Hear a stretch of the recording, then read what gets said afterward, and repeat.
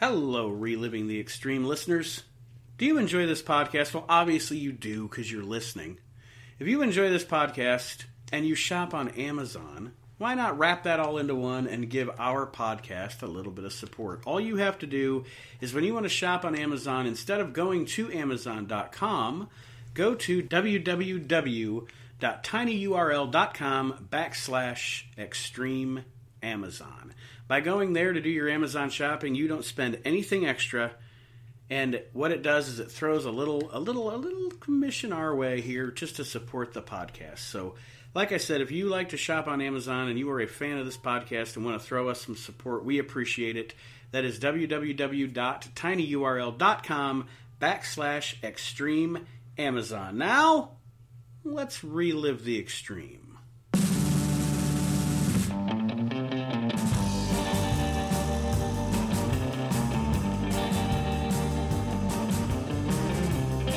This week on Reliving the Extreme, we are discussing the episode of ECW TV from February the 1st, 1994, headed toward the night the line was crossed on February 5th, 94. So I guess you'd call this the go-home show. It's the night the line was presented. Yes. Where it was unveiled. The night the line was presented. Drawn. Yes. Constructed. Of course, as always, I am Nate Maxon, and there you hear my brother Aaron and Mr. Chad Austin from ECW. How's it going, guys? Pretty good. Welcome to Recap Championship Wrestling. It's not for everyone. Again. It might not be for anyone. Yeah.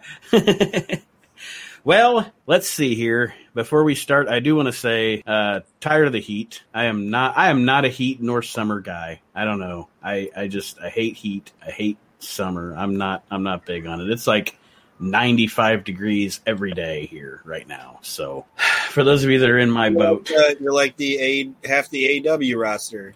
Don't like heat. Don't get any heat. Yeah. No, they don't get the heat. After this week, it's WWE Dynamite anyway. But no, they don't get any heat. There's no heat. But the AEW people, they should be able to get the heat because there is people there. They're not watching them on Walmart floor models with random employees on them that are being told to cheer. There's actually people there. They're gonna get the opposite of heat. All right. December, I keep saying different months. I'm obviously imagining that we're somewhere else. February 1st, 1994, we start the ECW show with a recap, as Chad alluded to from last week with our super duper angle with Paul Diamond. And then the WWE Network had some weird new music to start this show. Anybody else? I was like, this music is shit. I knew that Elias record wasn't that big of a hit, but I didn't think that it was being released to the WWE because I was just like, it sounds like Elias. It sounded to me like some of those generic themes they would give the quote unquote superstar jobbers in the WWF back in like '96. You know, this is going to be bad music. It didn't flow. It didn't even keep up with the cadence of the video or anything like that. No, it was you're just right. fucking. It didn't was match bad. up with anything. It was terrible. It was poor. It was just. But is this the first time they've done this? I mean, the first week they changed that music. Yeah, yeah. They usually use that standard, with the drum beat at the beginning and etc. Well, that's what I thought. But I didn't know if maybe they did it last week and we beat it up and we just forgot about it. No, they this. I would have remembered that. Oh, okay, it was that bad. I probably been like, well, I'm gonna skip the intro because this is rough. It's like, is this an accident? He said that was rough. The opening match on this week's show, after we see Joey in the Eagle's Nest, is the Tasmaniac and Kevin Sullivan against Mikey Whipwreck and Keith Shearer in a pretty much a jabroni jobber squash match here. I mean, all you could clearly write with the ink that you have in your pen is poor Mikey. Yeah, Mikey gets fucked up in this thing. Poor Mike. I don't know what. I don't have a problem with Mikey. I never did. but I've heard before. I think we've squashed it. I've worked him since I heard that we had like some sort of an issue, which I don't remember. That he had heat with me, or he just didn't like. But I thought we squashed it. But I was just like, man, this guy, he just got his ass whooped. Yes, he takes 2 sick chair shots in this thing, and a fucking sick suplex. Taz drops right on his head from the top rope. That belly to belly over the top off the top rope. Yeah. Dude, he bounced, and then he just laid there and looked like they could have just drawn chalk around him. Yes. Fuck. And that's when I was just like, poor Mikey, dude. You know, and Keith Shearer, all he did was what? He got Kevin Sullivan or something? Yeah. Kevin Sullivan just took him outside and ran him into shit. Yeah, he just laid on the outside pretty much while Mikey was taking all the bumps and the sick bumps, I might add. You said that about the suplex. I was actually looking down, writing a note when the suplex happened, and then I noticed the body too, like he's just laying. And I was like, I rewound it because I was like, is he just selling really well, or did he just get fucked up? And yeah, look at how far he was away from Taz. Yeah, because he had bounced from taking the bump. He had bounced another 2 or 3 feet. It's like, well, you didn't have to sell that very hard, did you, Mikey? Aaron, any comments here? Kevin Sullivan did a power bomb, which how effective is that going to be? Right, already a like fall. Kevin Sullivan give him do a power bomb. Yeah, it's like getting choke slammed by Dink. Pile driver from Little Beaver. Choke slammed by Dink.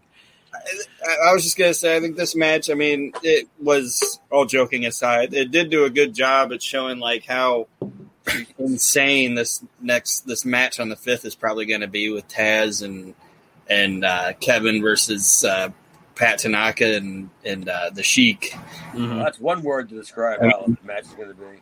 One of those things is not like the other. We'll let you put it out. But, I mean, it's Pat Tanaka. But anyway, it was what it was, and it effectively showed how crazy Taz and Sabu is, or Taz and Kevin Sullivan are. And then afterwards, they did that stupid, weird eye covering thing that they do after every match. Yeah, I still don't quite understand that thing. Like, I guess nowhere, did it? No, and I guess I understand Woman and Sullivan because, you know, they would do stuff like that. That was kind of Sullivan's deal, but I don't understand Taz. Like mocking it. Yeah, like copying it or whatever he's doing. I get that because that's Taz. Like, Sullivan's Taz's master because Taz is like the pet, like the dog. I mean, do you get that? Like, he's the guy that tells him what to do. And then, you know, when you have a dog that kind of does stuff that mimics you and stuff, you know what I mean? I mean, I guess you don't get it, but you know what I mean? Well, now that you've explained it, I mean, yeah. I mean, I can see what you're saying. That's a sad explanation. Then if I got to explain it. I just find it very odd, and again, like you said, it doesn't last anyway. I don't even know if Sullivan's around much longer after this, because I know the tag titles are. Well, we'll get to that later. But after this matchup, Joey introduces us to a match between Shane Douglas and Tommy Dreamer. This was not the same match we saw a few weeks back, was it? I don't believe. I mean, it seemed like a lot of it was the same, but I don't think it. Yeah, okay. I mean, it seemed reminiscent, like they were doing the same shit, but it didn't seem like the same exact match. I don't know. I wrote another recap of Dreamer and Shane, so I mean, call me. I don't know. It had the same fucking finish. Yeah. I don't know how many times they did that at Cabrini College. They had to get that right for TV. The match essentially. I mean, I think they do get a boring chant out of the crowd. Oh, yes. Yeah. And I was like, "Ooh, shit, dude! It's for after they started showing it, and I realized, hey, look, they're committing to. Mm-hmm. I mean, they're going to show this fucking match whether we like it or not. And then my note was that it's starting to look like it's going to go long. Yeah, a lot of rest holds, a lot of just hold on the arm. That spot was tremendous. When Shane went up to the top rope to jump off on Dreamer, and Dreamer put his foot up, and it looked like Shane had no idea what he was going to do anyway. Right. He just jumped off the top rope and landed on his feet, and his face hit Dreamer's boot, and he sells it, and the crowd just goes, oh. Oh. And I said the crowd shit on the top rope foot spot. I said it looks silly, and Joey couldn't even fucking do shit about it because that's how bad it looked. And he had been touting how Shane Douglas is the franchise, and Shane was saying not only of ECW, of wrestling. Well, that spot was fucking awful. Yes. The best thing about this match was Sherry. I mean, let's be honest. Spot. Yeah, that Sherry spot was awesome. Or she ran through the ring. Yeah, she ran through the ring and then under Shane's legs, or between Shane's legs, and Tommy chased her, and then Shane dropped the elbow on him. I like that spot. How great is Sherry? Absolutely. Fantastic. The finish of this, Shane with the chain, and then the referee being, suspicious of Douglas with the chain, the crowd trying to put the kibosh on Shane about the spot. But very basic here, nothing to write home about. Well, Dreamer's stupid, because didn't Joey Styles say that was the third time that he's gotten screwed over by Shane Douglas with the chain spot? I mean, that just shows you how dumb Tommy Dreamer is. You would think that if I'm wrestling this guy, how about I have it? Yeah. For finishes, I was gonna say for gimmick and character and psychology standpoint, he's as dumb as Sting at this point. Yeah, but he's not no pretty boy. Nope. He's hardcore. I mean, that's what we're led to believe. Gonna ditch those suspenders. I just think they should have done an enhancement match with Shane instead of just having we're going to show you how good Shane Douglas is, so let's show you this 10-minute thing. It's like, why not just go out there and have him beat somebody quick with a belly to belly and be like, look how impressive you are. Yeah, and you could have done, and they could have done that with like Terry Funk too. Like there should have been a couple things. Like there was no mention of Terry Funk really. I mean, there was no recapping of Sabu, any of that stuff. But we get a 10-minute Shane Douglas Tommy Dreamer match. Why not have Tommy, or why not have Shane in a 4-minute squash, Sabu in a 3-minute thing, and Terry Funk like a Terry Funk highlight video? They could have had me against Shane. That way I could have been like a trifecta on the show. Yeah. I mean, why not? Because it seems like I wrestled Shane like 2 or 3 more times afterwards. That could have been the first one when I was a rookie. To Aaron's credit, there to kind of feed off of what you're saying, I agree, because you could have had Shane Douglas do a squash, and I'm not dissing Shane as a wrestler, but he was a decent wrestler. But Shane's strength, let's be honest, was always promos. So you could have had a squash match and a really good promo, as opposed to a long, boring Tommy Dreamer match with the same finish as a couple of weeks ago. I actually thought that Shane also had better house show matches than he had pay-per-view matches. Like I've seen some of his I have some of the fan cams and stuff like that, and it seems like some of them matches it seems like are better because I think it almost looks like he puts a higher expectation on himself for like the pay-per-view matches, but he can just go out there and be himself on them spot show matches. And I was like, dude, I really like Shane on some of these, ECW fan cam shows because he just seems like he's more comfortable out there, and he's not being forced. When you have a time restraint like TV or pay per view. And I mean, I guess to that he is a guy that because he was kind of a young prodigy when he first got started, he is a guy that really kind of got rushed to TV quick in his career when you think about it. Well, Mid-South? Yeah, I mean, so maybe just I guess I don't know. I'm trying to formulate my thought, but maybe because of that, he was more of a TV wrestler. So when the cameras were on, it was just instinct. You know what I mean? To be more structured, I guess. Unless so, where was he on first at? Was he in Mid-South or Continental? What I think it was Continental. Mid-South. I think 87? 7, yeah, 87. So maybe it was Continental after. I'd have to go back and look now. Yeah, because I can't remember. Because I think that he was in Continental because I think that Paul and Eddie brought him in. When I think because that was definitely after Mid-South when Gilbert and Paul were booking Continental. And wasn't he Troy Martin or was he Shane Douglas in Continental? No, I think he was Shane Douglas in Continental, and he wasn't in the UWF when WCW bought. He was gone by then? or was he there? No, I think he had just came in because he was one of the guys that beat Mike Boyette during that infamous losing streak. Anybody who beats up my hero, my guy, Mike Boyette, I have heat with, so I keep tabs on him. But yeah, he was in Watts then, because he was definitely a guy that beat Boyette. So that would have been 87, but it would have been closer to the fall of 87. Yes.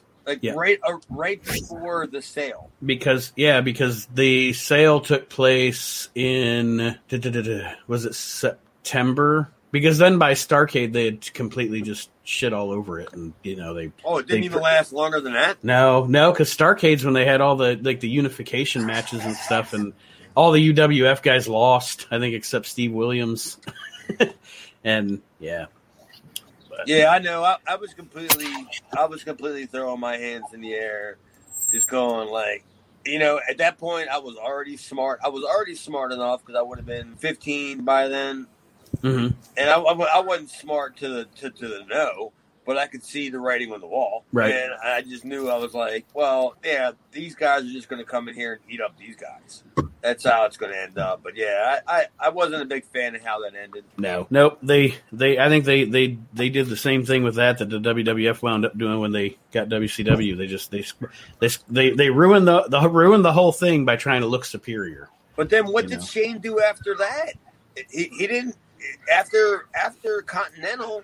What did he do before he showed up with Ricky Steamboat? What was that, 92? He went to WWF.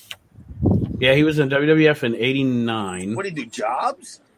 No, 90. He was in WWF in 90. The job guy? He wasn't really a job guy. He was like the dude that was on Superstars that beat the job guy, but he didn't do anything else really. He never had like an angle or anything. He's the guy that would beat Dwayne Gill on Superstars, but then lose to the Warlord on Primetime. That was, you know what I mean? That was his level of whatever in the WWF. I can't believe that he lasted that long. I can't which Rumble is he? Believe that he lasted from he beats Gilbert one day and then he's in the 90 Warlord. He's in the 91. He's in the 91 Rumble. Yeah. As Shane Douglas? Yep, with he's like the baby face. He's got like orange tights. I remember him. He mostly wore the real haircut. It's ridiculous. I'm sure it was fantastic. Between Continental and that WWF run, I really don't have track on him. I don't know what obviously he was wrestling somewhere because, but. Well, he was a tremendous talent, Continental. Mm-hmm. I mean, that's a perfect spot for a good-looking white meat baby face like Shane. Shit, Right. You're working against, I don't know, just throw a guy out there like a Joe LaDuke or something, and this guy's going to rough you up every night. These fucking broads are going to love you.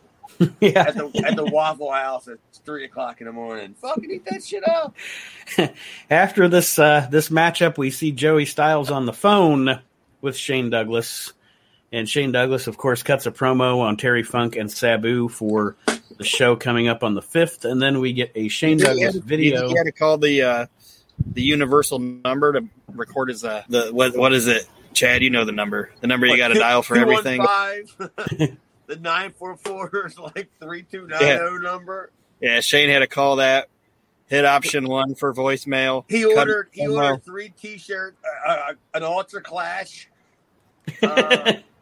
And he wanted that. He's still waiting for the updated news before he can leave a message for his favorite wrestler. And he did pledge a $2 to $5 donation to the Variety Club as well when he was on. Oh, he did say that? Yeah. Sandman appreciate so basically, calling the ECW hotline was way before the Cameo, because the hotline was definitely just an answer machine, so they could take all the messages and just put them on the internet. This is way before a Cameo. Look at Shane Douglas. He just donated to the Variety Club. What a franchise. We see a video of Shane Douglas here, just highlight video. Don't know what. It was great, too, by the way. And then our man here, Mr. Chad Austin, makes an appearance next on the show in a match against Johnny Hotbody. All right. Explain to me this. I didn't know that my match was coming on, so I had literally just walked out of the room to take a bathroom break. Hmm. So I was walking down the steps, and Jess was in the kitchen, and I hear Chad Austin, and I was like, wait a minute, what am I doing? and I ran into the room. So how was I introduced? Were we already in the ring? What set this up? You were joined in progress with you and Johnny Hotbody. No intros, no anything like that. Of course, Joey Styles putting you over as usual. I keep saying that you must have been slipping Joey 20s or something because he puts you over. He puts you over strong every show, Chad. I'm telling you, Joey Styles was your cheerleader. And I'm telling you, I'm not even sure I met him yet. I still don't think I don't think I met him until we did that whatever that Pigeon Valley show was, whatever. Mm-hmm. Pigeon Forge. But whatever it was, yeah, I don't even think I even met him till then because he was never at the arena, right? And if he was at the arena when I was there, and if I wasn't asked to be there, I never stayed there. Nobody ever did because they knew you would be there till 3-4 in the morning, right? So but then Paul would ask me a couple times to start staying there. Joey'd be there on them nights, and they would generally be. And if you look at the lineups of a lot of the shows, you can see what Paul's considering to be in the bigger shows. Mm-hmm. The night the line was crossed was a bigger show because he's bringing in the Sheik. I mean, let's be honest, he's bringing in Pat Tanaka, and he's got Sabu. Apparently, he just can't afford Paul Diamond. Well, Paul Diamond's still injured, isn't he? Yeah, that's what they're telling us. He's injured from that last bounce check off his foot. I don't know. But you understand what I mean, right? Mm-hmm. Well, Maddie in the house shows up on commentary here. Oh, my God. And Aaron, I want your analysis here of this matchup. And I mean, I have a few notes, and then I had a question or two for Chad. But well, I don't have a lot except for fucking Maddie is just atrocious during this entire thing. He's just being Maddie. I mean, he is what he is. He's just terrible. And the one thing I did note from the match was there was a very awkward corner bump suplex spot that you and Johnny Hotbody had. Where he belly to bellied me or belly to back me or something? Yeah. Because believe me, I wasn't going to say, what did I do to him? Because that didn't happen. So it was, he gave me a belly to belly out of the corner. Yeah. And it was really awkward, and Joey tries to save it and say that you tried to counter it or something, but I don't know. Yeah, all right. I would have to go back and watch that because I would like to see whose fault that was. That's what I was going to ask, and I didn't know if you had noticed. And I was like, I don't know if Johnny messed it up or you messed it up or whatever, but it looked like honestly like he was about to drop you on your head, and you were like, "Fuck it." And okay, so maybe it wasn't. I was going to tell you. When I go back and watch it, if it was my fault, I'll gladly tell you it was my fault because I was green. But if I felt that he was going to drop me on my fucking head, then no, I did whatever I could to get out of that position. And that's what it looked like to me. Yeah, I was going to say at that point you're not gonna risk paralysis for this little show in Philadelphia to make the spot. Yeah, to make the spot look good. Yeah, that's Nate, what I'm saying. You said I'm not gonna waste paralysis for this little show in Philadelphia, but you think that's a bigger thing than I'm not gonna waste my paralysis on Johnny Hotbody? Yeah. Checkmate, sir. Checkmate. Yeah. How can I put that on my resume? How is Hannibal ever going to book me for his fucking internet podcast? Hey, hey, let me ask you about the time that about Hotbody, Johnny Hotbody, almost Internet Wrestling Database says. Yeah, dude. Yeah, I don't know.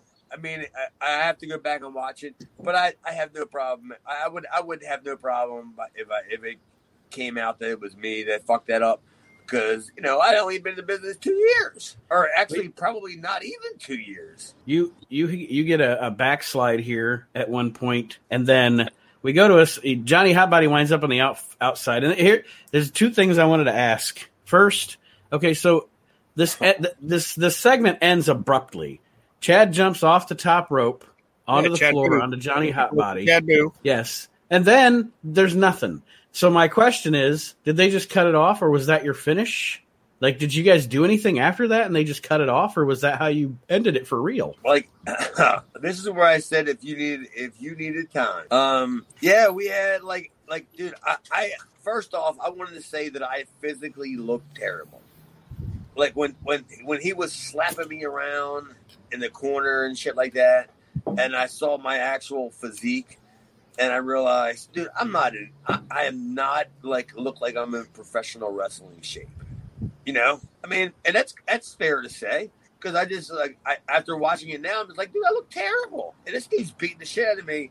And then when it was time for me to do a spot, he was like, "What do you want to do?" And I was like, "Well, I do this dive, or I dive outside, or I just dive on the guy." And I've never done it before. It's not like I practiced it on a bunch of people. Who the fuck practice? Hey, I need a bunch of people. Hey, hang on a sec, guys. While we finish the show, I'm gonna get a bunch of people. I'm gonna jump off the roof on them. You know, where do you find these people at? And I told him what I did, but the ECW ring, I swear to God, it's got to be 4 feet higher than any other ring I've ever been in. Like the apron, from the floor to the apron, top of the thing. And when I get up to the top buckle, and I'm wearing my shitty ass fucking Sports Authority shoes that I'm awful. I look awful. And you could actually see the nervousness in me by looking at my hands, because I'm fidgeting with the top of the ring post while I'm trying to gather my balance, right? Mm-hmm. Like I'm fidgeting with it, going like, I don't know about this. Because this was like an awful fucking way down. And when I said this dwarf's gonna catch me. This little motherfucker, yeah, Papa Star right there. And when I dove off, when I say I wiped him out, I mean it was, dude. I wiped him out. I don't know how long he was unconscious. I'm not sure how long I was unconscious, but that was like a 12 or 14 foot fall, and I'm just jumping back first at the guy, and I expect him to catch me like you're doing a dive, but I'm just launching myself at him, you know, and after he didn't take any offense. Don't get me wrong. Don't think that he thought I was mad, that he was mad because I did it. I just wiped him out. I hit him so hard, and then he throws me into the ring. And he puts me in that fucking gimmick where he stands over your back and he puts his crotch like in your neck and he pulls your legs up. Right. Like this stretch gimmick, whatever. And I gave up. After when we got back to the locker room, I ran over to him and I was like, "Dude, Johnny, are you okay?" And he was like, "Yeah." Oh, he's a tough little fucking son of a bitch from South Philly and shit. And he's like, "Oh, yeah, I'm fucking fine." But I knew that I wiped him out. I mean, there was just no denying it. And you can clearly see it's on film. It's on the WWE network. If you want to see me diving off the top rope and wiping out a person, it's Johnny Hotbody. And he was totally cool. But Paulie was pissed because he thought that should have been the ending. Hence the cut. Yeah, all right. That explains it. There you go. But he never... We weren't smart enough then to know how to call an audible, right? Especially in a squash match, because it was supposed to be a squash match. I was supposed to never wipe out Johnny Hotbody. like we were supposed to have like a regular match, and as pathetic as I looked, you can see how irregular the match was going to be. But then I decided I'm just going to fucking throw myself off the top rope like 14 feet on this little short fucker. Captain Lou fucking Bino over here, and I'm gonna wipe him out. And Paulie just thought that should have been the finish of the match. That's why he edited the match like that. And when I watched it, I was just like, "What happened to the finish?" Yeah, and like I said, that's why I wanted to ask, because I was thinking in my head, okay, is this a WWE edit? Was this how the show went down originally? Was there, so. You guys were outside the ring for a while before you got back in with him being... Oh, yeah. Yeah. Yeah. Both of us were outside the ring for a while, and we were nowhere near each other. when I hit him, he went flying. I just pretty much bounced off of him and only landed about 2 feet to the floor. because I bounced off his waist, and you know how big he's not. What they should have done is not just like cold end of the match, but put like what they should have done, like I said, with Chad wiping out Johnny Hotbody, they should have just did like a little graphic that just said in memory of Johnny Hotbody. Well, like, I think unfortunately Chad killed Johnny Hotbody in this match. Johnny's no longer with us. I think there is a form of that match that aired. I don't know what station or whatever where it does have the finish, because I know I've seen it. And I'm pretty sure that I have it. So I don't know if it was a syndicated version of ECW at the time, because I don't even know what I don't even know the other 4 stations that they were even on. So I couldn't tell you. But yeah, I have seen the finish. I have seen the match, and I saw me look. Like, my leg doesn't go like that. So when I saw him trying to put my leg up to my fucking, like I was going to bite my toenails, and I just realized my hips don't fucking adjust like that. But that's what Paul edited off the main station channel. Mm-hmm. What was it? Sports channel. Sports channel. Well, that is Chad versus Johnny Hotbody. Poor Hotbody. In a nutshell. Unfortunately, for all the misfortunes that may have fallen upon Johnny Hotbody that night, we have the misfortune next on this show of watching Maddie in the House ordering pizza. Oh, I thought it was the JT Smith promo. That is after Maddie in the House ordering pizza and annoying Joey Styles and annoying me, and I'm sure annoying Aaron. Oh yes. Is that where he ordered the pizza and he's yelling down to Stan the fan? Yeah. And he yells, "I got 2 Hey, pepperonis. Stan, I got you an extra pepperoni with cheese," and all this other shit. Do you guys know who Stan the fan is? Hey, I do not. He was a local guy who would come to the shows super early, and he would help park cars.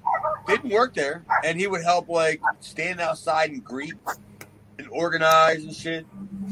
You know, Just just one of those guys, huh? I mean, there's one everywhere. yeah, but he was great. Like, Mhm. like because you would see him like when the shows were over and you left the next day. If there was a Saturday night show and you left on Sunday and you leave and you get down to the corner of, I don't even know what the main streets are, he'd be standing out there just waving at people. And he's staying fan. So that's why he made quite the impression on Paulie at ECW for doing what he does. So that's why Maddie fucking has got to get the fuck out of the house. Ordering them a fucking extra pepperoni from down the street. And when I heard that, I was like, that's so fucking inside, because, you know, there's only people that were like in Murderer's Row down there. Mm-hmm. You know, sign guy, hat guy, fucking the guy looks like Buck Robley. That's my boy Bob McGee. I've never called him Bob. He's been Buck Robley since the day I've ever met him. But yeah, that's staying the fan. So that was an inside joke. Maddie now what as Chad was alluding to after this, now we get Maddie in the locker room interviewing JT Smith. And JT's like, Terry Funk, I had problems with Terry. I didn't know about Terry Funk. I had some problems with, there's Terry Funk and Terry Funk. Like, I don't know if he was high or what was going on during this deal, but JT is definitely rambling in this promo. This is... Dude, I feel bad for even saying this. Let me just preface this. It sounded like JT just got back from the dentist. and he got the anesthesia shot. Yes. I wrote JT Smith's promo, and I wrote, I'm sorry, but I don't understand a goddamn word he's saying. And that's a shame. Because it sounded like he meant something. But I just said, I don't know what the fuck. It was just, he was just talking in a circle, like he was just chasing his tail. Yeah, I don't even want to mean that as a slight on JT, because, you know, I've never had a problem with JT, but I literally had to be honest that I didn't understand a word that he said. Maybe it was the audio how it was mic'd or whatever? Oh no, it wasn't just you. It was unintelligible, Aaron. Oh, okay. And you would have thought that maybe something would have got brought out of it because they had the best stick man in the business ever, Matty in the house, interviewing him. You would have thought he would have been able to get it back on track, but even Matty couldn't do this. Even Matty couldn't get it back on track. Yeah, I mean it's like Mean Gene Okerlund, Bob Caudle, Matty in the house, and Matty couldn't even get it back on track. Give me a break, Matty.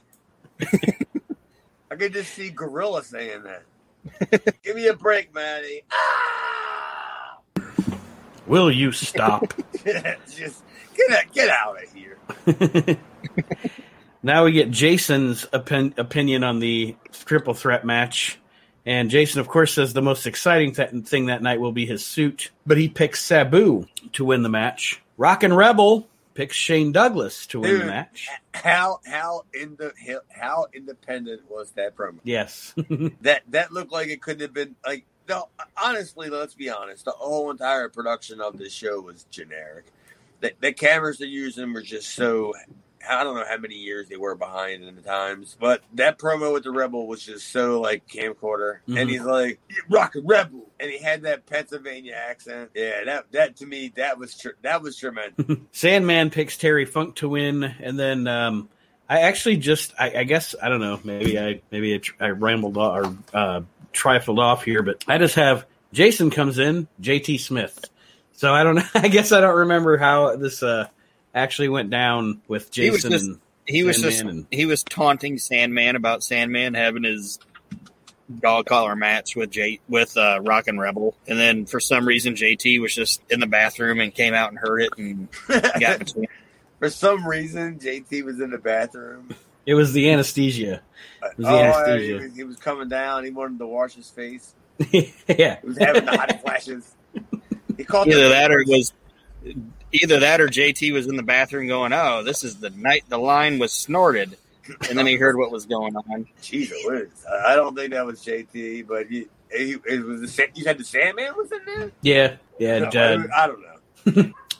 Then we get a Paulie Dangerously promo, and Maddie's introducing Paulie or interviewing Paulie, and obviously Paulie runs down Maddie for daring to ask him what his opinion would be on this match. And, of course, Maddie is not sorry. Right, Aaron? Yeah, Paulie calls him a stupid schmuck. So, you stupid schmuck, why would you ask me that? Well, do you think that's the first time that Paulie called Maddie a stupid schmuck? I'm pretty sure that's not the first time anybody ever called Maddie a stupid schmuck. Yeah. Paulie's probably came home before and been like, "You stupid schmuck, why aren't my dishes washed?" Right. Where is my car? But if any of us use the word stupid schmuck in their everyday lives, I'm sure that 4 out of the last 6 shows would be said about Maddie. Yes, absolutely. Up next on the show, Todd Gordon is in his office. Ruda had nothing on me in '89. Sorry. Todd Gordon is in his office up next promoting the February 5th show with his map behind him. And there's that. Todd Gordon always talks. I just did it myself. Todd Gordon always talks like he's still going through puberty. That's my observation about Todd Gordon. He says that ECW isn't about being entertaining; it's about fighting. That's what he says. So he basically just said ECW isn't entertaining. It's like, why would you say that, you moron? Yeah, stop letting Maddie write your promos, Todd. I think the point you're trying to make, Nate, is the fact that he doesn't sound very what's the word, like authoritative. Yeah, exactly. He doesn't. He's like, hey, because he might screech his voice. Like when's the last time you heard Vince do that? Not sound like I'm the fucking guy in charge. I hate Stone Cold Steve Austin.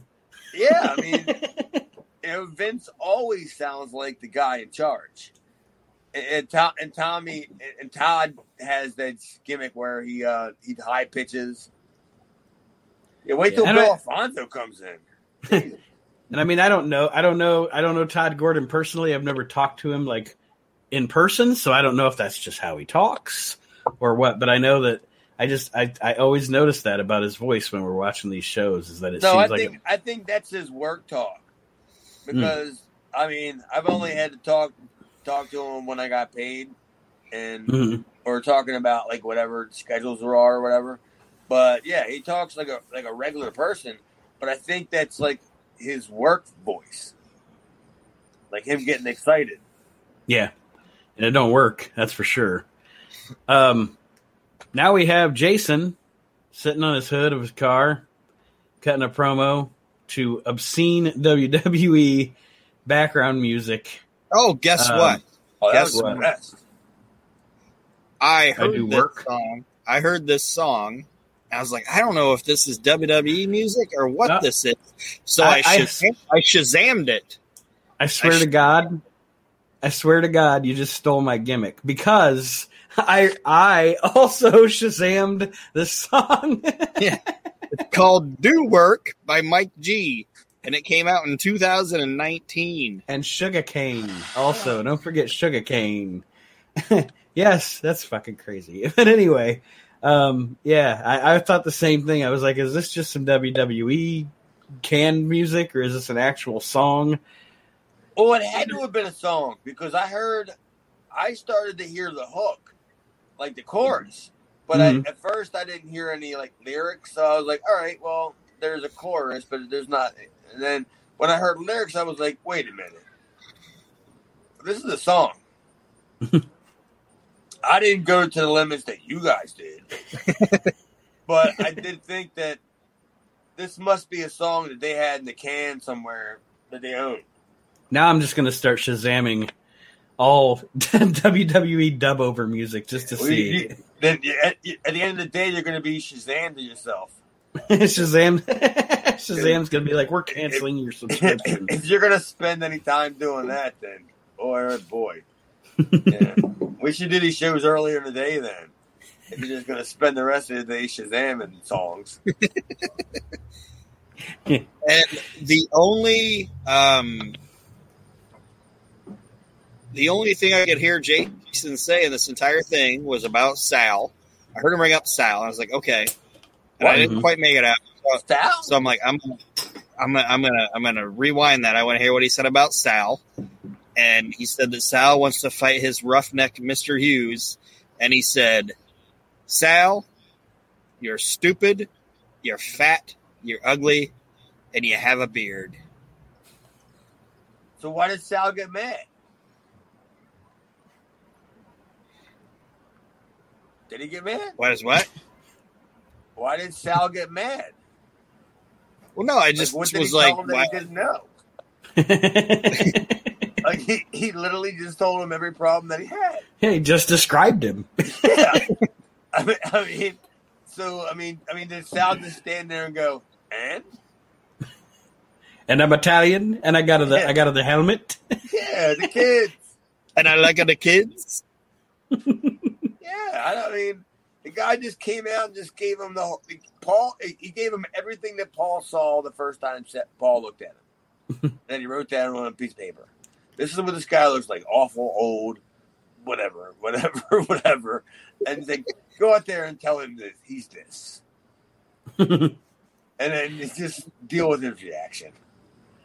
And then everything after, I have no idea what Jason was saying. Like, this Do Work by Mike G was so loud that I couldn't understand anything that Jason was saying.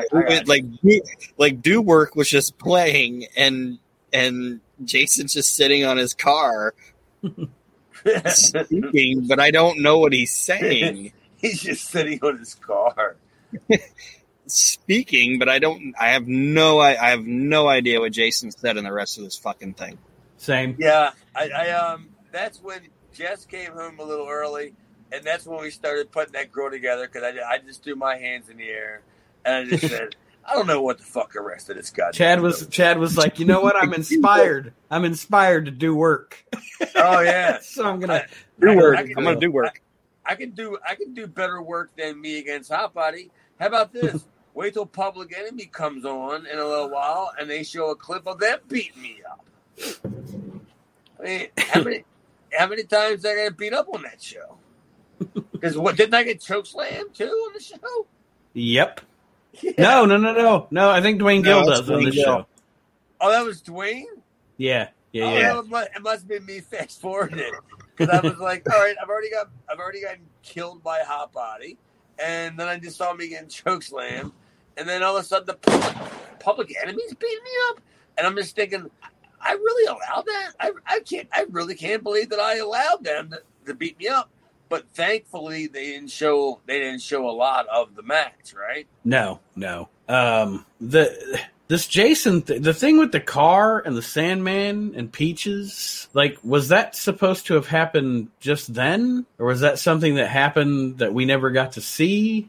I guess because his voice was drowned out by the song, I don't really know what was going on. Yeah. Well, anyway, now we get to Public Enemy cutting promos. No, I mean, Go ahead, I think that thing what you just said was I thought that was probably something they may have had in the can, you know, like an old thing they shot that they were just trying to figure out what they could do with.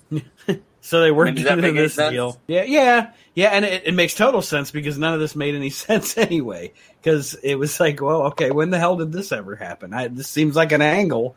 Like in my mind, I'm hoping like that Jason was just cutting the most eloquent, greatest promo of his career, and then he's like, "Oh, it's finally going to be on the network," and his entire thing is just drowned out by "Do Work" by Mike G. And he's just at home like, "Motherfucker, that was my dusty ass promo," and they just destroyed it. He probably burnt bridges back in his doing jobs on WWE Raw programs because he probably bitched about it. So, like whoever works in the library now, somebody gave him orders to like shit on Jason from ECW. He was make sure in 1992. Make sure every time he's cutting a promo, the music is as loud as fucking possible over his voice. Yeah. And fucking put the worst group you can possibly find on it. Bruce Pritchard's still holding Dewdrop. What's Dewdrop doing? She's on Raw now. I mean, didn't you say what was her name, Aaron? What was the name of the group? You said it was Dewdrop, wasn't it? It was Mike G. Mike G and Sugarcane. I thought, where am I coming up with Dewdrop? No idea. I mean, I'm not making this up. What is the name of the song? Do something? It's Do Work. Oh, that's it. All right, that's Dewdrop. Right, there you go. I'm not just throwing that. I'm not just making that up. Now it clicks. There it is. Well, up next we have Public Enemy cutting promos, as Chad alluded to, intercept with highlights from a match between Public Enemy versus Chad Austin and Keith Shearer. And that's Kyle. That's Kyle. Kyle Shearer, sorry. No, you're twins, buddy. Because I'm not even sure I'm not even sure that this was the show that Paulie realized that me and Keith wrestled twice. So I think it wasn't until like the next week that when he works twice again that he calls them Keith and Kyle, just so he's going to say that the twins. Yeah, because our jobber brigade, they weren't just lined up out front. It was me, Keith, Mikey, Paul, Donnie, That Dwayne Gill versus 911 is next with the choke slam.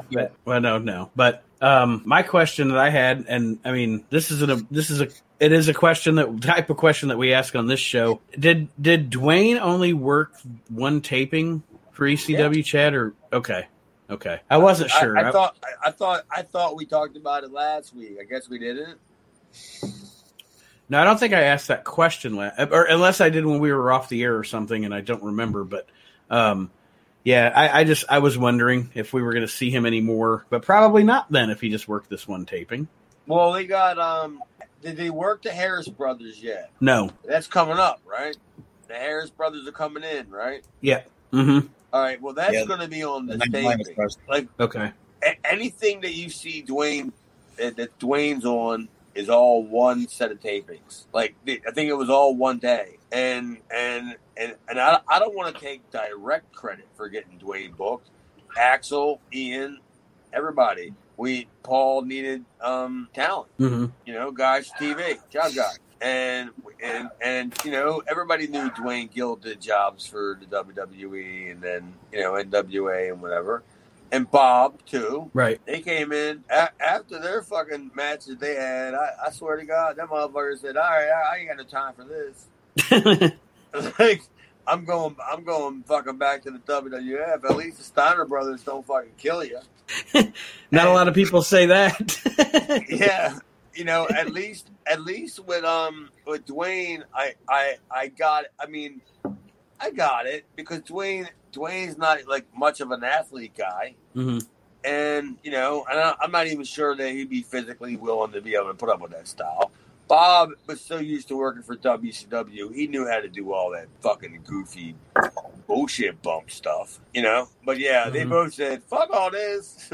they were like, "We're done." We have obviously there's the choke slams with Dwayne Gill and not 911 yet, as Aaron alluded to. But Paulie starts working the gimmick here with his phone.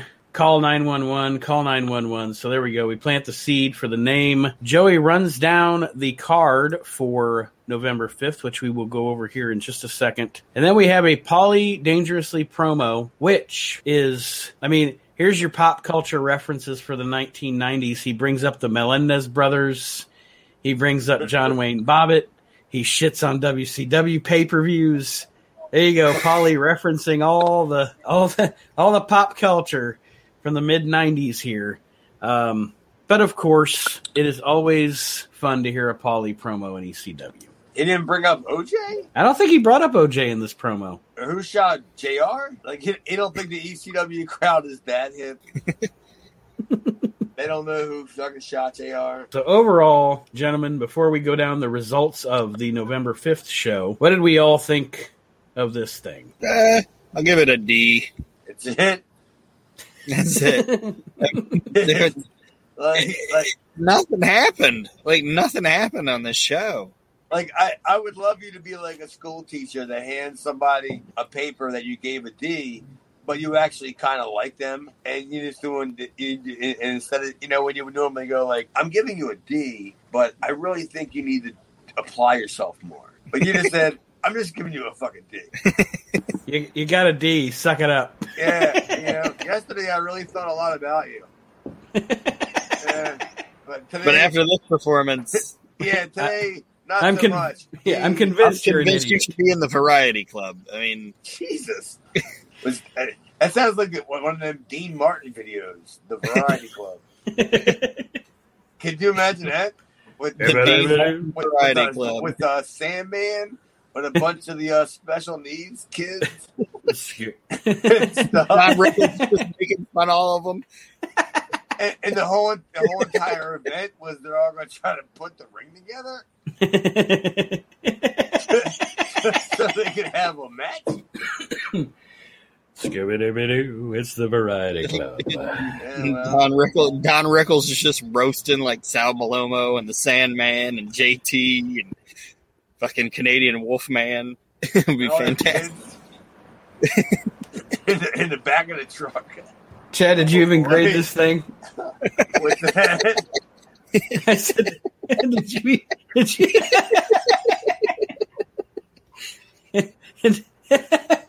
did you even grade this thing, or? Oh no! Nah, I thought it was pathetic. I thought that, like, in the last couple of weeks, like previous weeks, I thought we had saw in what I thought was bigger steps, mm-hmm. like bigger strides. Yes. I'm sorry. That's you're not wrong, because I literally have. I'm still laughing. Jesus. No. Yeah. I thought they made bigger steps and bigger strides. With their where they were going. Mm-hmm. I mean, does that make any sense? Oh yeah, because I actually have my I didn't grade the show, but I put down the last 3 weeks were pretty decent. And seeing as this is a go home show to the big show, they gave me such little hype for the big show. Oh, I love that. Tell me, Nate, how many weeks are we away from that show? This show aired 4 days before that show. Oh, so the actual show happened right after this show? Yeah, 4 days later. That's aired on the 1st, and so they're having the night. That's the biggest buildup that we got? Yeah, that's what I'm saying. Like, I was like, wow, when I started watching this, I was like, man, I expect some promos from Funk and Douglas and see some shit with, say what you want, but if it's a big angle, see some shit maybe with, hyping the Sheik or Pat Tanaka or what. I got none of that. None of that. Okay, here's my question now. What the fuck happened that they had to put that Shane Douglas phone call promo in during that segment with Joey Styles to announce that match? Because that's a fucking stupid throwaway segment. Was it already announced that it was going to be Funk and Sabu? Funk, Sabu, and Douglas, yes. But all right, but it wasn't announced that it was going to be all three, was it? Mm-hmm. Okay, it was. Yeah. Well, then you just made a fucking fool out of me. I thought that Shane announced it on that phone call. No, and that would be a three-way. And that makes their angle here even goofier because Terry Funk's your champion. You have literally no promo from Terry Funk on this show. Paulie talks about Sabu, yes, but there's no effective promo from Douglas. No footprints of Sabu except for his name a couple times. Yeah, not even a video highlight reel or anything. So yeah, That's that there should have been a Shane squash match. He should have beat like Hervé Ernesto or Chad or somebody. Yeah, and then do a Sabu video package because you don't want to put Sabu on TV all the time, or it waters him down. And then, you don't need something to highlight Terry Funk. Everybody knows who the fuck he is, but let him cut a promo or something. They did nothing to put over this night the line was crossed at all in this show. Yeah, and I don't know what the end result was as far as the draw. How many people it drew. I'm assuming that it had to have been one of their biggest shows because that's one of the shows that everybody talks about. Yeah. Everybody was there, I can't believe how many people were at that fucking show that in the building only hold like fucking 1,200 people. But yeah, that's one of them shows, and I'm pretty sure I was there. Yeah, I was there because I had to do the after the show angle at the whatever that Ramada whatever it was with Ian and the pool part, but with them with the press conference. All right, gents. So let's check it out. Sunday, February 5th, 1994, ECW Arena. We know the Terry Funk, Sabu, Shane Douglas match, which obviously they're going to be covering on the TVs that we review here coming up, so we won't elaborate too much on that. But on the card, the Sheik, Pat Tanaka versus Tasmaniac and Kevin Sullivan match wound up not being for the ECW tag titles because apparently the titles were held up the night before at a TV taping in a match between Sullivan and Tasmaniac versus the Bruise Brothers. So I'm sure we'll be seeing something about that in the shows. Or this ECW tag title continuing.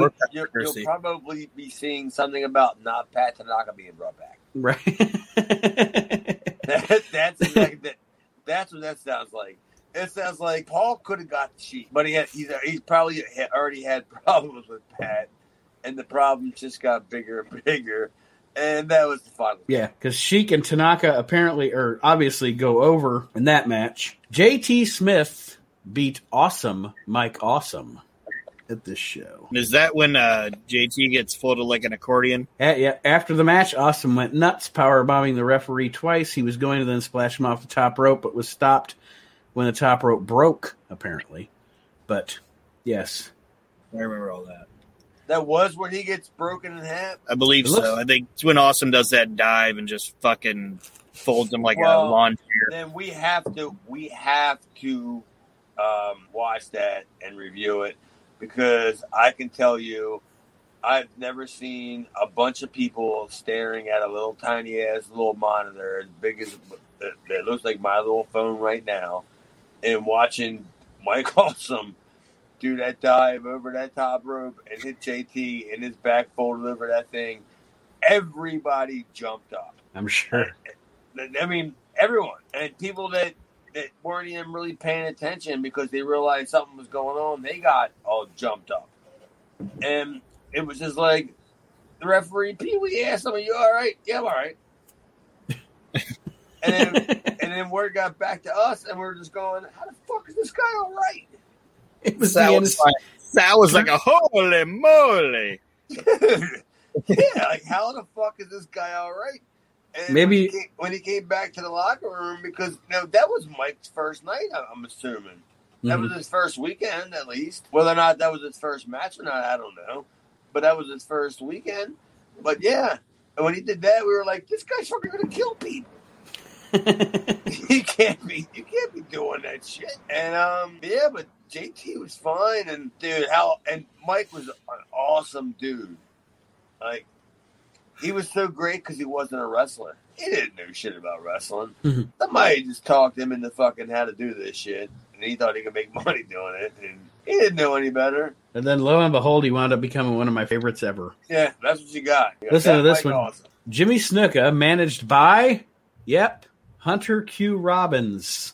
The fuck is this guy still around? Pinned Tommy Dreamer in a one-sided virtual squash. So Tommy Dreamer gets pinned by Jimmy Snuka here with Hunter Q in his corner. Hunter Q apparently still hanging around. Yeah, but is this when Tommy Dreamer kicks out of the splash for the second time? Or the first time, and then he does it the second time? Actually, four dives off the top rope by Snuka, according to this report. Oh, okay. Let me see. Public Enemy defeated the Bruise Brothers. By DQ? He pinned them. Let's see what the result says here. A wild brawl all over the arena. Rated a 4-star brawl by several correspondents. Several bled in this match. Yeah, fans, most of which had never seen the Bruise Brothers, immediately took to their reckless, hardcore brawling style. So I'm not sure. It doesn't actually say the actual finish in this report that I'm reading. So yeah, it probably was what they ended up in the ring. Somebody ended up with a weapon or something and just grabbed a fucking quick one on one of them. And what Ron and I are going to do? We look the same anyway. Is somebody at Chili's later going to say, "Hey, aren't you the guy that got beat tonight?" That's my brother. Mr. Hughes, managed by Jason, defeated Sal Balomo. Oh. This is probably the last time we're going to see our man Sal. Is it? I think so. Oh, no. I've been wrong before, though. There was a couple weeks ago I said this is the last time we're going to see our man Sal. So we'll see how that goes. I bet it was like when Brock beat Taker. Everybody in the building was just quiet. Dude, we got to have a Sal Balomo tribute show where at least the last time that he's actually on, that we think that he's really on, you play some funeral music. It's for the kids. It is definitely for the kids. Tommy Dreamer or Tommy Cairo, and the Sandman beat Pitbull and Rockin' Rebel when Cairo pinned Pitbull. And in the opener of this show, Chad Austin lost to Paulie Dangerously's bodyguard. 9-1-1? That's what it says. Do you remember this? No, but I'm sure it was. I don't think that I had been given the opportunity yet to have verbiage on the microphone. To speak freely. Right. We'll see coming up. So I think maybe this was just like a match, right? Like I was in the ring and he comes out and it's just me all just freaking out, about 911. Because nothing strikes out at me because I always thought that I always thought we were doing an angle again because as many times he was choke slamming me, I just thought that there was a seems like this. Yeah, it seems like this might lead somewhere. Yeah, like there was a reason why he's doing it. He just keeps coming out and killing me. So, but no, it didn't. And I don't know. I'd like to know. I'd like to have as much footage of that as I could, because I took so many choke slams on the independent shows that you didn't even see, like the ECW shows before fan cams even started. Well, that is our show for this week, everybody. We'll probably, I know for sure we'll be digging into this event as time goes on, because ECW loves to show us lots of recaps, lots of footage.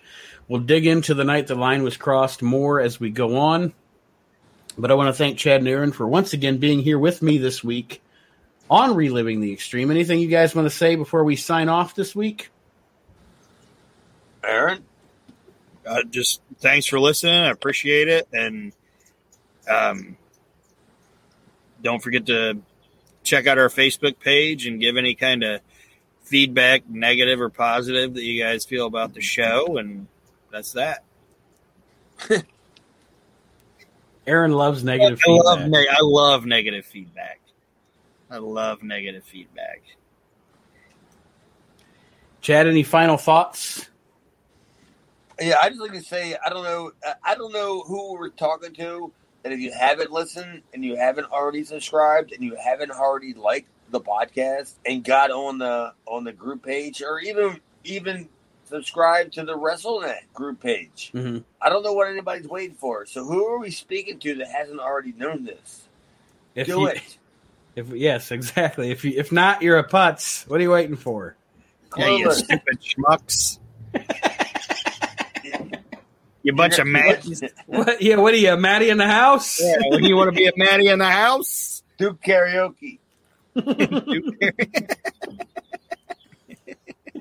Yeah, that was a fucking great show, dude. All right, everybody. Thank you for joining us. And as Chad alluded to, check out WrestleNet Radio. It's 24/7, 365. You hear episodes of this show, the We Can't Wrestle podcast, the Asylum Wrestling podcast, Archie Mitchell with his If You Smell What the Arch is Cooking. We have the 25 years ago wrestling show on there, and so much more. Check it out. WrestleNet Radio available in the Google Play Store. And we will see you next week on Reliving the Extreme. Thank you for joining us, and have a great week, everybody.